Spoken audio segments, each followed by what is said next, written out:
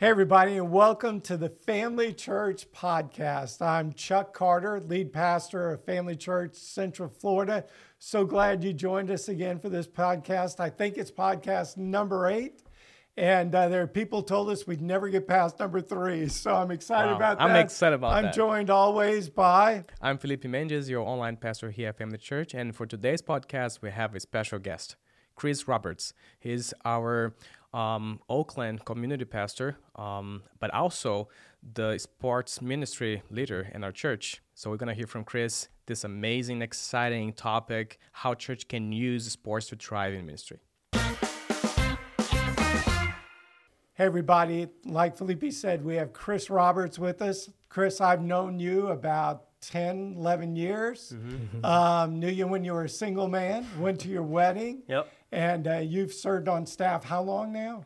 This is my 8th year. 8th year on staff. Yep. And so tell us a little bit about your family, how you got on staff. Tell us your story for just a minute. Yeah, a story that I never would have, thought. Met my wife, Catherine, who she's been going here, I think, since she was born. Yes. So 32 years. I didn't say her age, okay? So she didn't hear that. But yeah, 32 years, and met her at Chick-fil-A.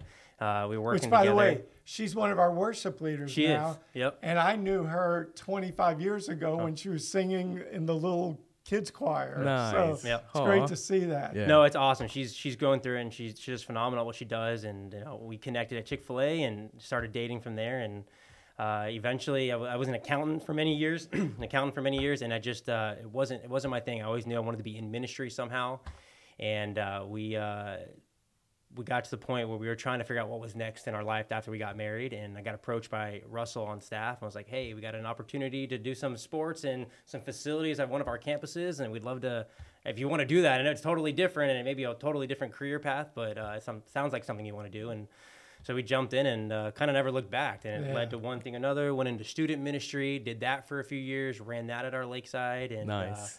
so now I've been able to settle in with the sports ministry and the community pastor. Yeah, so. you're like so many on our staff who wear multiple hats. Yeah. And this isn't a part of what I wanted to talk about today, but to those who are watching, because we have people who watch who go to other churches, and this, we really want to help equip other churches. Mm-hmm. Some of the best talent for your staff is in your church. And I would say, 70% of our staff we've raised up through the church. To go out and look for somebody, bring them in, is rare. Yeah. Most of the people on our staff, your wife being an example of that, was raised up through the church. Look, the reason I wanted to interview you today, for several reasons, but one is we want to help to equip churches. And what we've discovered post-pandemic is that people aren't just walking into church anymore, right?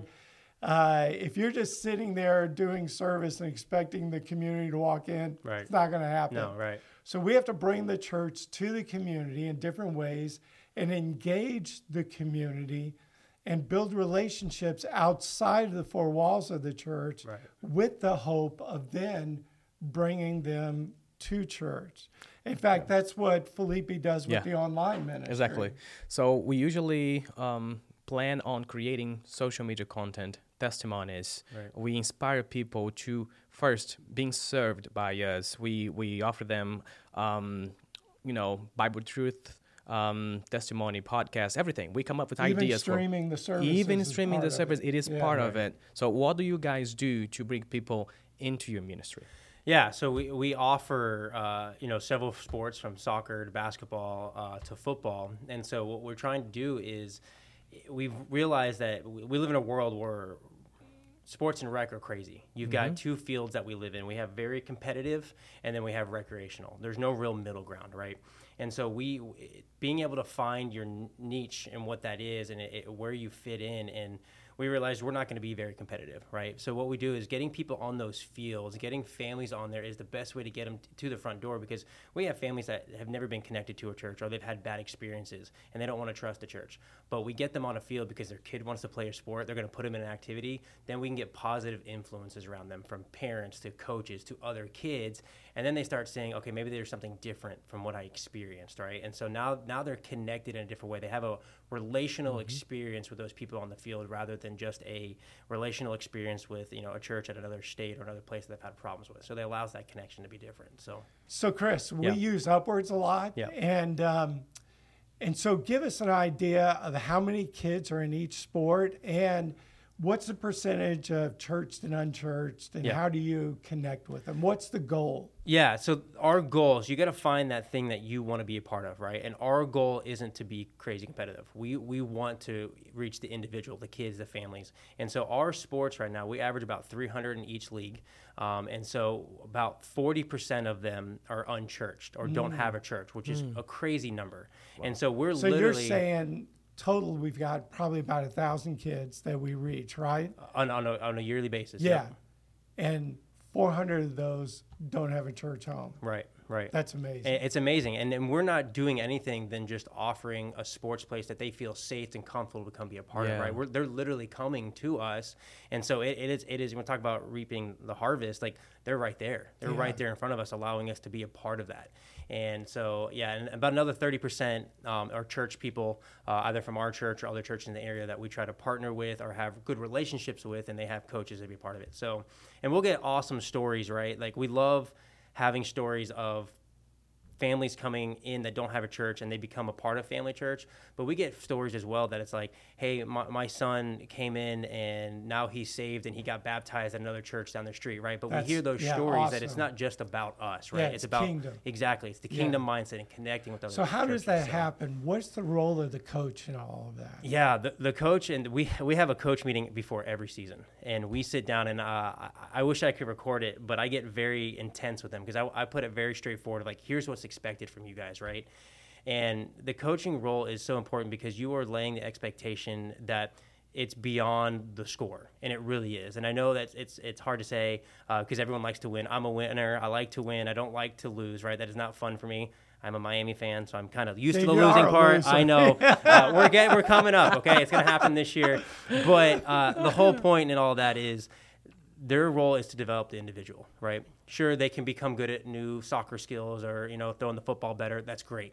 But the goal is how do they reach them at a moral character basis level? How do they be able to talk into their lives that one day they look back and go, oh, yeah, I became a better athlete. It's like, no, I became a better person because that man poured into my life better, right? That's awesome. So the coaches do devotions with them, and those are at every practice and every game? Yeah, every practice, they'll break off about halfway through the practice. You got a 1 hour practice a week, you got 1 hour game a week, and so it's very family friendly, and that's the point, right? It's to be able to keep the family unit together because if you haven't seen already now, the culture is crazy with overpopulating your schedule. Yeah. It's absolutely crazy. You'll get parents that have something every single day for their kid, and they're just trying to fit in dinner together, right? Our goal is to make sure, hey, you got 1 hour practice, 1 hour game, go spend time with your family, right? And so the devotionals help that. Yeah, so we're engaging the community, and you're seeing 40% of the people come who don't have any church background at all. Right. I'll guarantee you, no churches are filled with 40% unchurched people. People walking in for the first time. Mm-hmm. You have coaches who love the Lord and are doing it with the understanding this is their ministry. Right. And they're not only building into the skills of each one of these sports to these kids, right, but even more importantly, they're building into the soul of these kids and sharing Christ. And we talk, morality and ethics and what it means to be a good person. Exactly. I really like that. So, Chris, you have mentioned 3 major sports throughout this conversation. What else does the ministry do? Yeah, I mean, we have things like volleyball. We got into the adult rec, and we're doing cornhole. We have a cornhole tournament actually happening tomorrow. We got 32 teams lined up for that, and so that'll be my first time. Fun and exciting. First time, that's right. You're looking at the reigning champ from last year, so we'll see what happens, okay? But, no participation trophies for this one, okay? But we got that, and then we have our summer camps. $3,000 prize? Yeah, exactly. It's funny how I won that. I don't know how that worked. But, then we have our summer camps that we do the same idea, but throughout the summer, families want to put their kids somewhere, so we get their kids involved, and we do devotionals throughout the week, right? So it's very different than what most other summer camps do. And then we have things like Frisbee for the young adult ministry, and so we're trying to expand are reaching that, right? It's not Nice. just about, we go up to 8th grade and upward, and then we want to go beyond that, right? There's a lot of high schoolers. We have one high school here that's 5,000 high schoolers in it, and how many of them make the sports league? Yeah. Maybe 2%, right? What do the other 98% who want to play sports do? So we're trying to find a way to get them involved as well. So. Cool. You just kind of, mentioned it really quickly, but your summer camps are amazing. Talk a little bit about those. Yeah, that comes down to our leaders as well. We take a lot of our leaders from the church, that we grow them. Like we don't go pick them from the outside or get random kids. It's young adults or high schoolers that have come through our ministry that we know we have good relationships with. They have good relationship with the Lord, and then they're able to come back and feed back into these kids, right? So, and then we have more that are up and coming that come from the sports ministry because they've grown through it as well. And then they come back and feed into the kids. But yeah, we have soccer camps, we have football camps, we have all sports, basketball, whatever you want throughout the year or throughout the summer. And it's just a way for us to be able to hang out with their kids and have fun. Yeah. And then we get to have devotionals, and we have those relationships where we've had kids literally go from kindergarten all the way through 8th grade, and now they're volunteering. And now they come back, and they still want to be a part of it, right? They don't want to leave. And so it's just a really fun environment to be in. Yeah, that's awesome. Yeah. So we want to help churches. If a church is out there listening, somebody in the church or pastor, and they think, man, this might be good for my church. Yep. How would you get a sports ministry started in your church? Yeah, the first thing is to find the right program, what works for you, right? It may be upward, it could be something else, it could be something internally that you do, right? I say there's one step before that. Find the person with the passion. Right. And now you find that person, and that is key. Like, and my personality is I love sports, right? So that was kind of where it kicked off at first, but then I also love people. You're in ministry. There are conversations, things that you're going to wish or you never thought you'd ever have, but they're God moments. And I've had it with coaches and parents and kids throughout seasons, but it takes the right person to be able to navigate that and put it in the right direction, right? And then you have to care about sports. You have to have the knowledge and care that there is the competitiveness behind that, right? But being able to find that person is key. And then being able to them to grow, and then find people below them that they're willing to grow into as well, because it's a team thing. It's not a one person job for sure. Which, by the way, for the normative size church, it's going to be a volunteer. You're not going to be able to. Right. And secondly, you may need to partner with other churches. Right. Because one church alone couldn't field a football team or a soccer team, right? Yeah, this is one of my questions. Like, we have in our church a nice facility. So we have the fields at Lakeside, and we have the gym in the mirror. Yep. So what would you say to the church that doesn't have the facilities like we do? Yeah, we're extremely blessed. And 10 years ago, 12 years ago, we got the fields at Lakeside that have been a game changer for what we've done. But before even I came on board, Dean Miller was running it, and they used to rent fields from the county, right? And that he was out there every week, lining fields, getting it measured out, doing it at another facility because he knew what this would mean for the community, right? So find fields. Their fields are out there. It got difficult, more difficult because of COVID, but there are places that are willing to rent, right? And if you have a field, or if you have a location to build a field, invest in that, because you're not investing in the land, you're investing in the people, and that it's huge because you may not see it on the financial side, but you will see it on the kingdom side. You'll see it on the people side, because you're going to bring in people just by offering that. And so connecting with churches is huge. If you don't have a gym, and they have a gym and it's not being utilized, go run upwards at their church. Yeah, go be a part of that. Go connect with them, right? It's more than your church. It's about the kingdom. When we think about the kingdom, God blesses, right? Yep, agreed. Hey, Chris, thank you for being a part of this podcast. Thank you for all you're doing here at Family Church. And if somebody wants to contact you and ask more, what's your email address, or what's the best way to contact you? Email us. I'd love to have a conversation. Love to talk about how we can connect and help your area. My email is croberts@ourfamily.church, but shoot me an email, and I'd love to have a coffee or have a phone call and see what we can do to help you. Excellent. Thank you so much. Thank you. As always, I finish with somebody has to say it. Well, it's summertime, and I just traveled a little bit and saw tourists. All right. And, of course, living in Orlando, we see a lot of tourists we do. at the parks and all of that. Not too many. No. They do. bring their money with them. It's their driving that I have issues with. They bring their money with them, okay? That's great. But here's what somebody has to say.